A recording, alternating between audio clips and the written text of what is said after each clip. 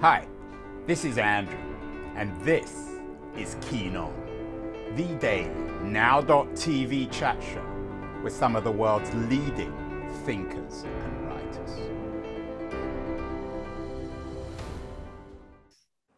Hello, everybody. Back in 2009, I wrote a review of my guest's book. It was a book back then in 2009 called Googled. And I asked the question, and I was very open, is there another need for a book about Google? Ken Aulete's book, Googled, was a big success. Like most of his books, he's one of our best-known writers, commentators, New Yorker reviewer, best-selling author. And he has a new book out, not about Google, which has been written about a great deal, but about someone, an individual who's been written about, if anything, more than Google, Harvey Weinstein. And I'm thrilled and honored that Ken Aulete is joining us. He's a national treasure. And I guess, Ken, you've written a book about a national disgrace. So let me ask you the same question I asked about your book, Googled, back in 2009. Why the need for a book about Harvey? You know him very well. You've written a series of profiles. You wrote a book. You wrote a profile, very famous profile in 2002 in the New Yorker, which touched on a lot of the things that eventually brought him down. What are you bringing to the party, Ken, in Hollywood Ending, your book about Harvey Weinstein that is out right now? Well, what I tried to bring, I mean, if you look back, Ronan Farrow and the two New York Times reporters in the fall of 2017 exposed Harvey and for the first time got women to talk and describe his beastly sexual behavior. And they did a great job. But I thought what was missing from Harvey were some questions. For instance, the mystery of what made Harvey Weinstein the monster he became. Second question, how did Harvey Weinstein abuse his power? And what power did he have and how did he use it? Third question, the enablers. For him to have committed over 100 sexual abuses over 4 decades, people had to know and had to have enabled him to do that. I wanted to explore the enablers and the culture that enabled it, not just in his company, Miramax and the Weinstein Company, but in Hollywood itself. And fourth, I was fascinated by the relationship between the two brothers who were business partners, closest friends, and then have such a falling out that by 2017, Bob Weinstein, the younger brother, fired Harvey Weinstein from the company. Ken, do you think you're the right person to write the book? You're the ultimate insider, for better or worse. You've known the Weinsteins for many years. You have access to all these people. You live in their world. Did you fear that you were too much of an insider? I get the sense from the book that you're struggling with your own relationship with Weinstein. You recognize both his genius and his evil, and that's something that you are struggling to calibrate both in the book and in your mind. There's no question I struggle. And the struggle is Harvey Weinstein's the guy I wanted to punch in the nose for what he did. And yet— Who doesn't, Ken? We'd all love to punch him on the nose. And yet he did amazing movies. And so a biography should not just be hit him over the head, prosecute the son of a gun. It should be describing a whole person. And a whole person, Harvey, is not just a monster. He was also a talented guy, big movies. So I struggled with trying to create a comprehensive biography. I had no struggle. I had no feeling of conflict. Harvey Weinstein, when I profiled him in 2002 in the New Yorker, hated that profile, didn't speak to me. I have no relationship with these people. So for me, it was quite easy to write harshly about Harvey Weinstein. Why didn't you bring him down, Ken? I mean, the article you wrote in 2002 makes a number of suggestions which were revealed by Farrow and by Twomey and the other New York Times writers and investigators. What is it about Weinstein's ability to survive that's so troubling? Well, if you go back to 2002, what happened? I had whispers from people that he had abused 2 women at the Venice Film Festival in 1998, Rowena Chu and Zelda Perkins, neither one of whom would talk to me. I had heard that they had signed a non-disclosure agreement and heard that Harvey had paid them almost $500,000. I confronted Harvey, and in my last of 12 hours of interviews with him, confronted him with the names of these two women. He denied it.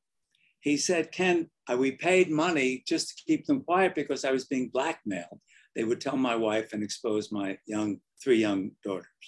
So I couldn't get the women to talk to me. Well, you don't expect him to confess to you. I mean, it's almost given that he would deny it. No, but if you're not the National Enquirer, and the New Yorker is not the National Enquirer, I couldn't publish a story unless I had the women on the record, or some people on the record, saying he had done this. I had no one on the record. Unlike the amazing job that the two Times reporters and Ronan Farrow did some years later, 2015, they got women to talk, many women to talk. I couldn't succeed at doing what changed over the last 20 years? Of course, the Weinstein case created the Me Too movement. Was it simply that Weinstein abused so many women over the years that in the end, it was inevitable that women would become more public? Or has the culture changed? The culture of Hollywood and the broader journalistic culture? Well, there's no question. If Harvey's exposed in the fall, in October of 2017, prior to that, Bill Cosby was exposed, Roger Ailes was exposed, several other people, prominent people, were exposed. So that's a change, and that emboldens people maybe to speak out more. And clearly, the Me Too movement, the beginnings of the Me Too movement, was raising the consciousness of people in society.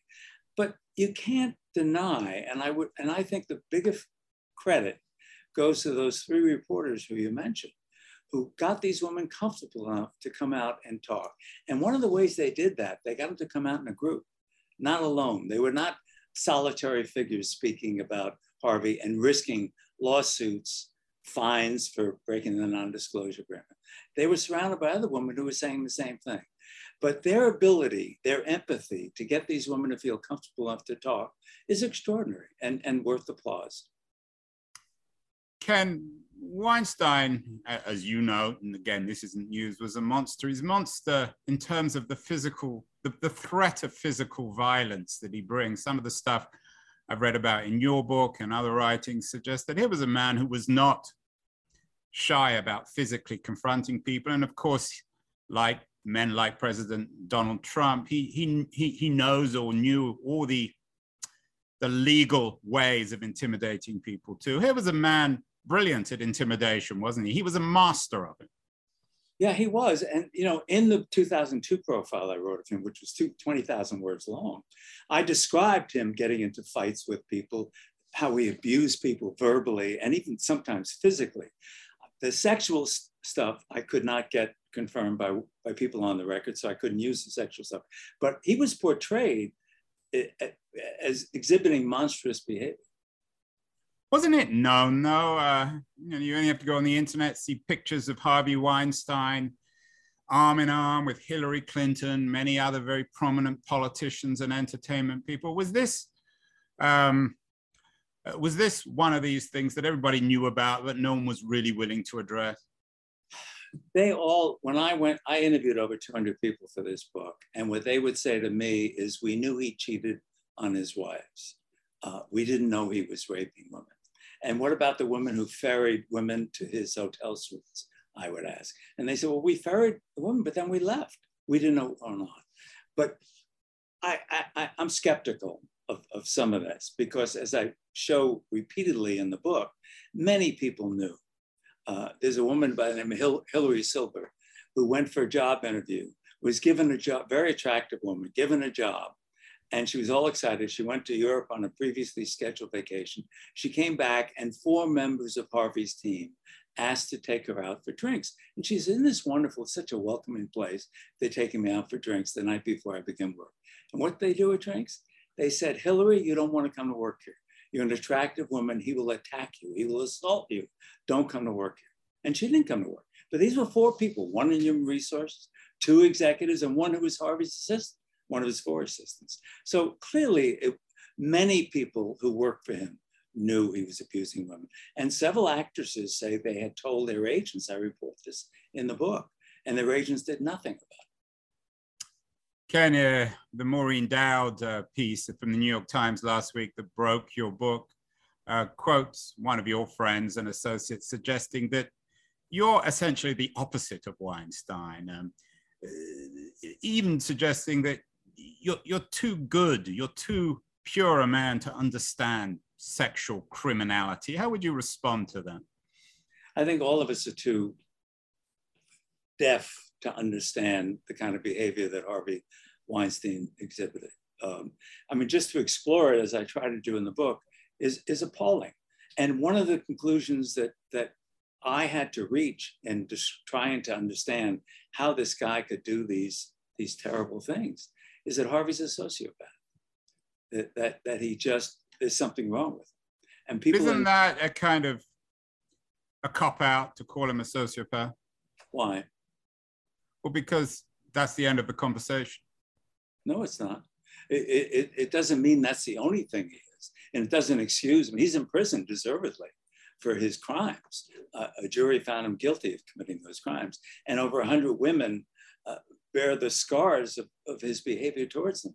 Literally and of course, metaphorically. You suggest, Ken, that you approach the book in terms of trying to work out his secrets. Of course, lots of movies made like that, most notably Citizen Kane and this idea of Rosebud, this secret that was never a secret of making sense of a man's life. Did you ever find the Rosebud in Harvey Weinstein's life? Is it conceivable? Is there a Hollywood narrative to this Hollywood ending book? I actually say I don't believe there's a single Rosebud. I think there are some clues to explain some of his behavior. For instance, the yelling and the abuse of people, verbal. His mother, Miriam, when he was a child, one of the things in interviewing his childhood friends I found is that she was constantly yelling, and particularly yelling at him. Harvey, you're too fat. Harvey, stop eating. Harvey, don't do this, don't do that. And they would play poker every weekend, the friends, Harvey and his friends. But the friends told me they refused to play poker at Harvey's house. Why? Because Miriam yelled too much. So Harvey's yelling in the office and throwing ashtrays, you could argue is very much an extension of the kind of behavior he was subjected to as a kid. It's more complicated than that, though, of course, as you note in the book, because the other complex and really interesting relationship he has is with his brother, Bob Weinstein, who was anything but Harvey. He wasn't a yeller. How do you explain Miriam having these two sons? Or maybe I'm wrong about Bob. Well, you're wrong about the early days of Bob. Bob in the early days of Miramax was just as fearsome to the people who worked there as Harvey was. He was a yeller.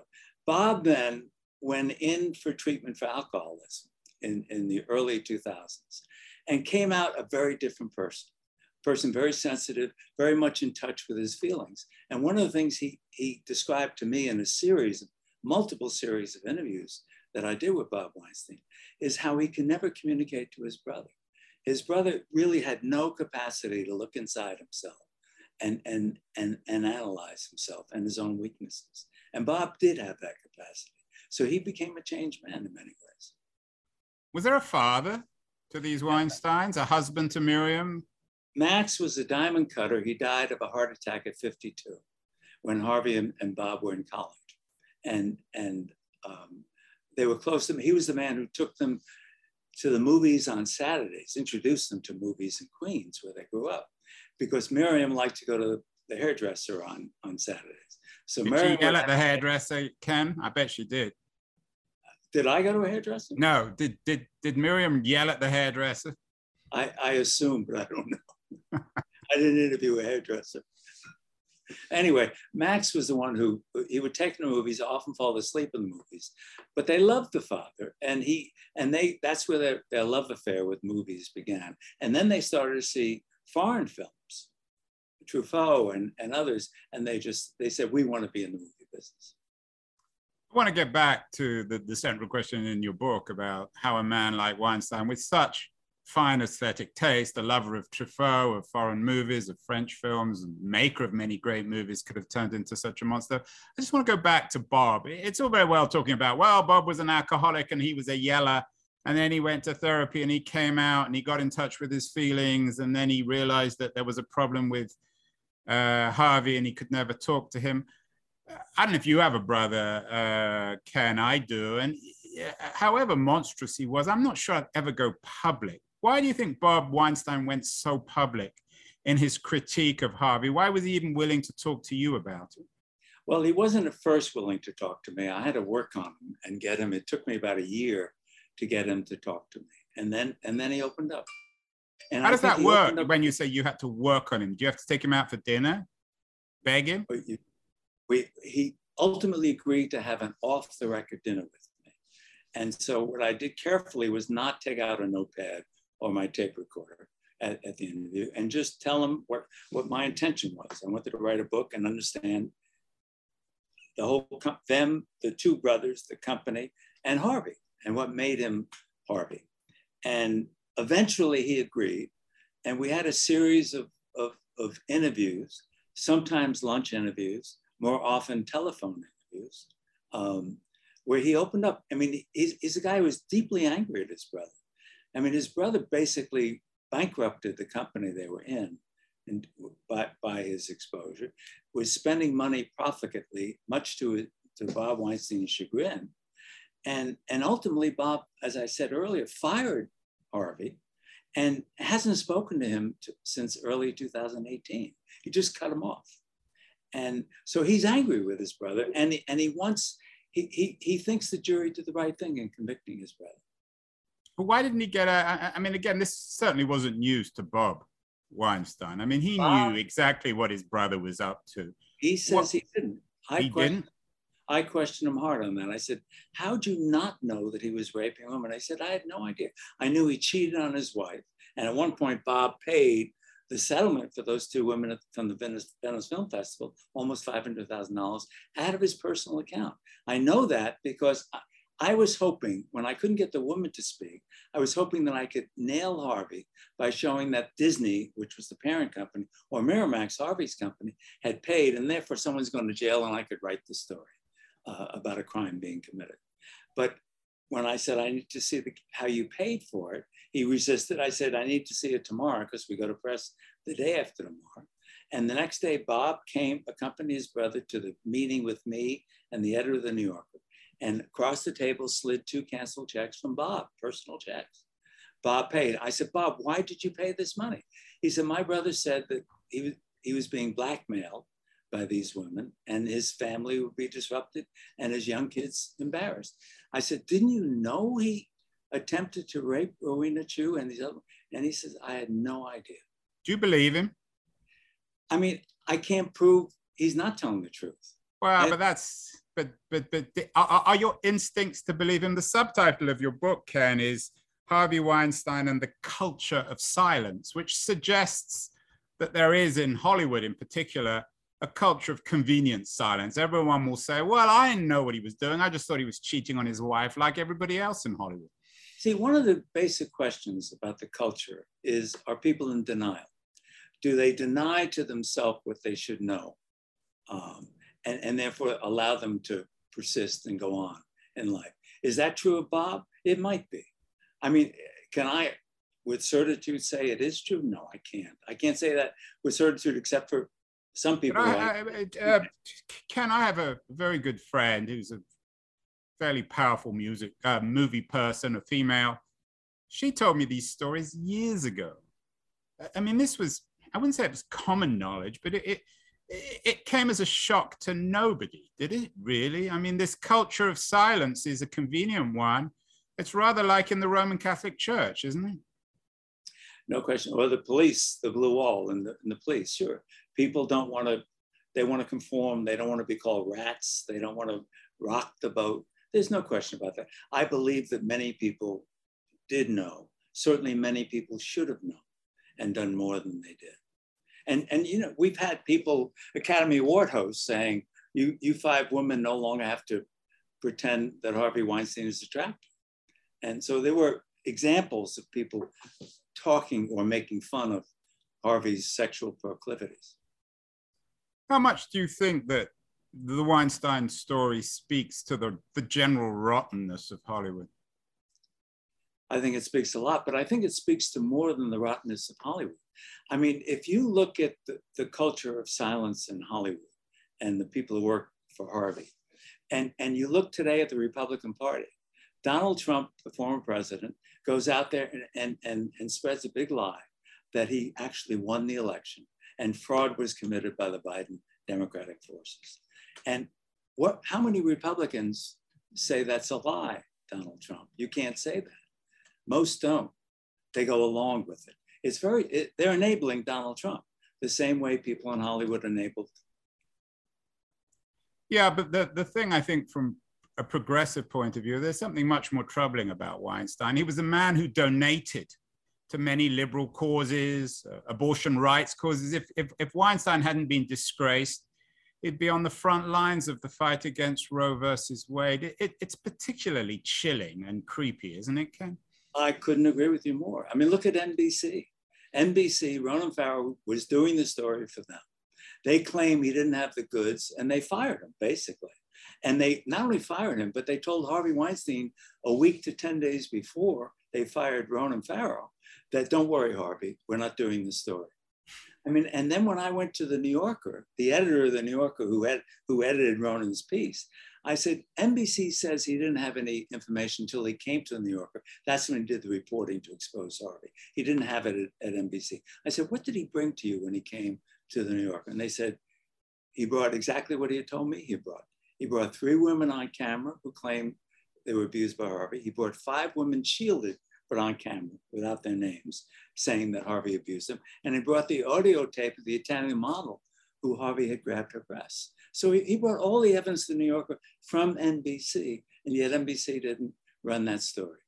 And I mean, I would argue they enabled Harvey. It's a terrible story, but as you say, Ken, it's more complicated because this was a man with great artistic and intellectual taste. What is your favorite movie that he produced? Oh, I mean, you can tick off Pulp Fiction. Yeah, the Tarantino relationship. My Left Foot, Crying. I love Crying Game. Yeah, but the Tarantino relationship is particularly somehow symbolic of, I don't know whether it's the culture of silence. Who knows what Tarantino knew or didn't know. Well, he's acknowledged, and I quote him, he acknowledged to Jodie Cantor and Meg Toohey, and I quote them in the book, saying, I knew because he had dated Mira Sorvino, and he had also cast an actress, Uma Thurman, who had told him, both had told him that Harvey tried to abuse him. And yet he said, I kept silent, and I'm ashamed of that. So he knew. Tarantino is perhaps a little bit more honest, but he has the power to be more honest. Do you think there's a connection between the kinds of films that Tarantino made with its mock glorification of violence, particularly violence against women, and the world and the life that Weinstein led? Well, I think there's a broader connection in Hollywood between women, how women are abused and women portrayed. If you look at Hollywood, I mean, I go back and I quote Elia Kazan, his autobiography, in which he claims in that, he said, one of the things the old moguls who started Hollywood studios understood, this is him talking, is that the key to casting a woman in a movie is, do you want to sleep with her? He used a different phrase than sleep. That's key. And I think that was key to Harvey. I mean, Harvey knew that. And if you look at Hollywood, it's a place where women, it's one of the few places, in most industries, attractive women are not in close proximity to their boss. In Hollywood, the women are, the young aspiring actors. And you look at any red carpet, and what do you see? You see plunging necklines, women who emphasize their sexual attractiveness. And you look at ads for fashion magazines or fashion statements, and you see more skin than you see clothes. So that sex sells. And so I think one of the things that happens with people like Harvey, I mean, that's not to deny, in my judgment, he was at least a sex addict, if not a sociopath. But one of the things that happens is a guy like that, like many politicians, they confuse a compliment with a come on. Oh, she really wants me. Well, she didn't actually. She wanted to be in your favor. Maybe she wanted to role in your movie, but she didn't want to be raped. The kind of movies that an Elia Kazan would make versus the one that a Quentin Tarantino would make are very different. They are. Tarantino does, you know, I mean, this is a complicated issue, of course, and I'm a big admirer of his work, but he does fetishize gratuitous violence. Is there a connection between Weinstein's clear sort of dismissal of violence in his own life and the kind of violence that perhaps Hollywood dismissed in movies like Pulp Fiction?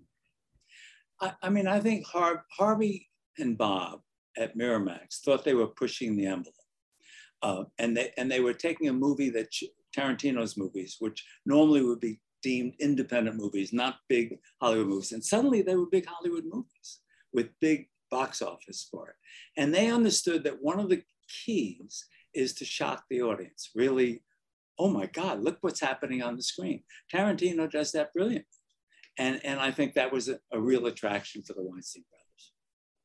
The book's called Hollywood Ending, Ken. You mentioned red carpet. I did an interview with Eric Schwartz, well, the Wall Street Journal reporter who's just written a really interesting book about Chinese investment in Hollywood. Do you think that... I haven't read that. I want to read it. I hear it's good. Yeah, it's a really interesting book, and it could be read sort of in an odd way in parallel with you. That's what my question is about. Is there some sort of symmetry between how rotten Hollywood has gotten with a figure like Harvey Weinstein and the broader cultural crisis, massive Chinese investment, a movie industry now that only does repeats?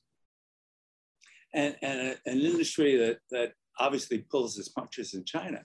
To put it mildly, right? Mildly, and that book, obviously, I've read accounts of the book, demonstrates that. So yeah, I mean, there's lots of reasons to question the ethical standards of Hollywood. No question about that, including going back to tolerating Harvey Weinstein. So my book is hopefully an exposure of that ethical, weakness in Hollywood, as the book you just cited is. What do you know now about Harvey that you didn't know before embarking on this new project, the book itself? I mean, you obviously knew a great deal as an insider, as the author of that 2002 New Yorker piece, but what did the research of this book reveal to you, stuff that you didn't know? Well, one of the things I didn't know, I mean, going back through his childhood, meaning junior high school, first 3 years at the University of Buffalo, I found no evidence. Harvey dated very infrequently in those years. He dated occasionally, but he didn't have steady girlfriends. It was not known as a, Don Juan type. But he also, I found, did not abuse women. I could find no evidence that he abused women all through those years into his early 20s. He only started to abuse people, and this is something I learned, when he had power. He became a rock promoter. He drops out of college after his junior year, becomes a very successful rock promoter. The Rolling Stones come up to Buffalo. Frank Sinatra comes up to Buffalo. I mean, he had all these acts, Billy Joel, et cetera. And when he had that power, that's when he started abusing women. So the aphrodisiac of power obviously helped turn him on to, I can get away, I can do what I want.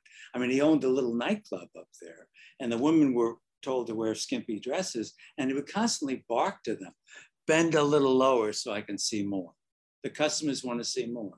And then he would offer them a ride home and then abuse them in the car. So it was a drug, essentially. Power, which led to his abuse of women.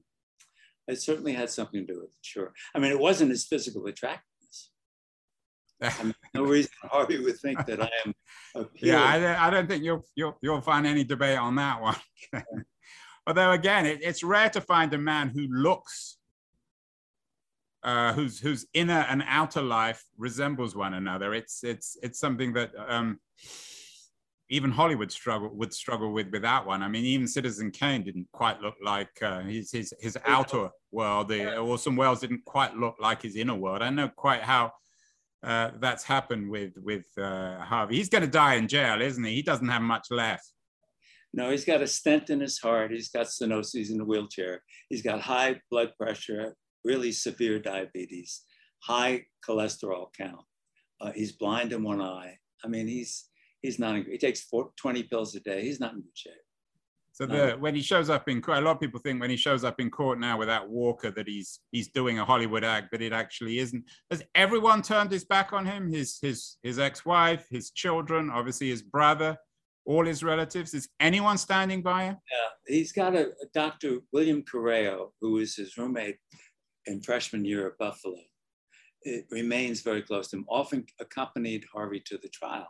I was at the trial every day, and Correa was often there. He's a pal. But his 3 daughters from his first marriage don't speak to him. His 2 wives, his last wife divorced him after this broke.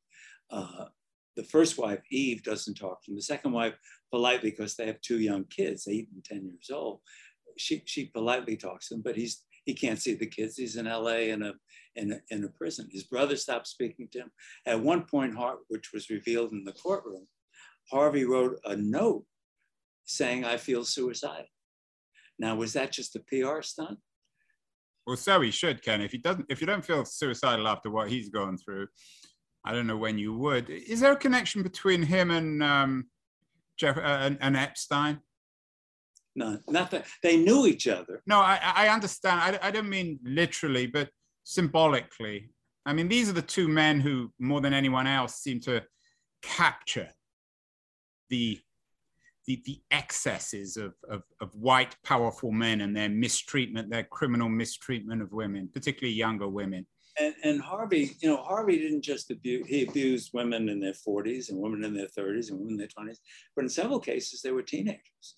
I mean, for instance, what's her name? The actress, Kate Beckinsale. She was 17 years old. She was in high school. And she went up to see Harvey in the suite, and he put a move on her. And she resisted, saying, "No, I have to go home and do my homework." And then 15 years later, he sees her. She's now an established figure in Hollywood. And he says, "Can I ask you a question, Kate?" And she said, "Sure." He said, "Did I ever put a move on you? Did I ever try and, have sex with you?" And she said, "No, you actually talked, you verbally welcomed me into your bedroom, but I didn't go." But he did it so many times he couldn't remember whether this beautiful woman he had or tried to have sex with. Profoundly gross, man. Profoundly gross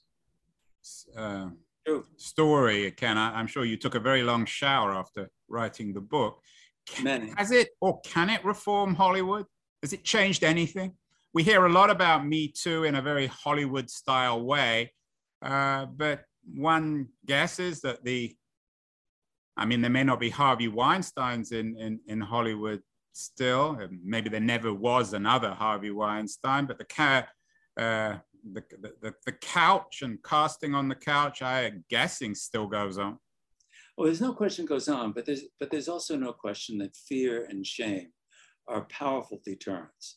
I mean, you talk to, and I have, to Hollywood executives who say that if they meet with a woman in their office, they always leave the door open. And oftentimes they don't meet alone with them because they're afraid they may be accused or may, of sexual harassment of some kind. So there's no question that it's had some salutary effect. Is it 100%? Not even close, I'm sure. But aren't some men and perhaps women waking up to the fact that this is simply not the way you should behave? I would think so. I would hope so. But, I don't know how you do a poll of that because people are not going to tell the truth. And so you would hope it's true. But I'll tell you, there's a negative too to this. Mentoring. I mean, men are afraid to mentor young women executives because they're afraid of being, maligned as a Harvey Weinstein type. And that's bad for women. And I worry about that. I mean, I think and I've talked to any number of women who fear that is happening. The other thing that's in excess, I think Me Too is a very positive movement and has had a salutary effect. But one of the worries you have is that when you have an extreme case like Harvey Weinstein, we tend to group everyone else into that extreme case. Al Franken, former senator. I mean, he didn't rape anyone. I'm not saying he should be he should be embarrassed. Okay, he forcibly kissed a woman, but he didn't rape anyone. And there are many other people who are not in that category. So here we are. If you're a liberal and you believe in reformation, reform, rehabilitation in prison. You believe in pardons. People should be able to get a pardon if they're contrite, if they show that they've learned something from what they did. Now, if you committed a crime, you don't get a pardon without serving a real sentence.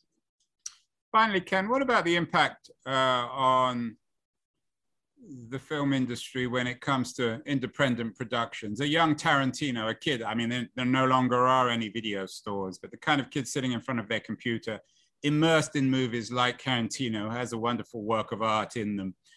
Are there still channels to find ways of distributing your creativity in a way that everyone will get to see it beyond YouTube?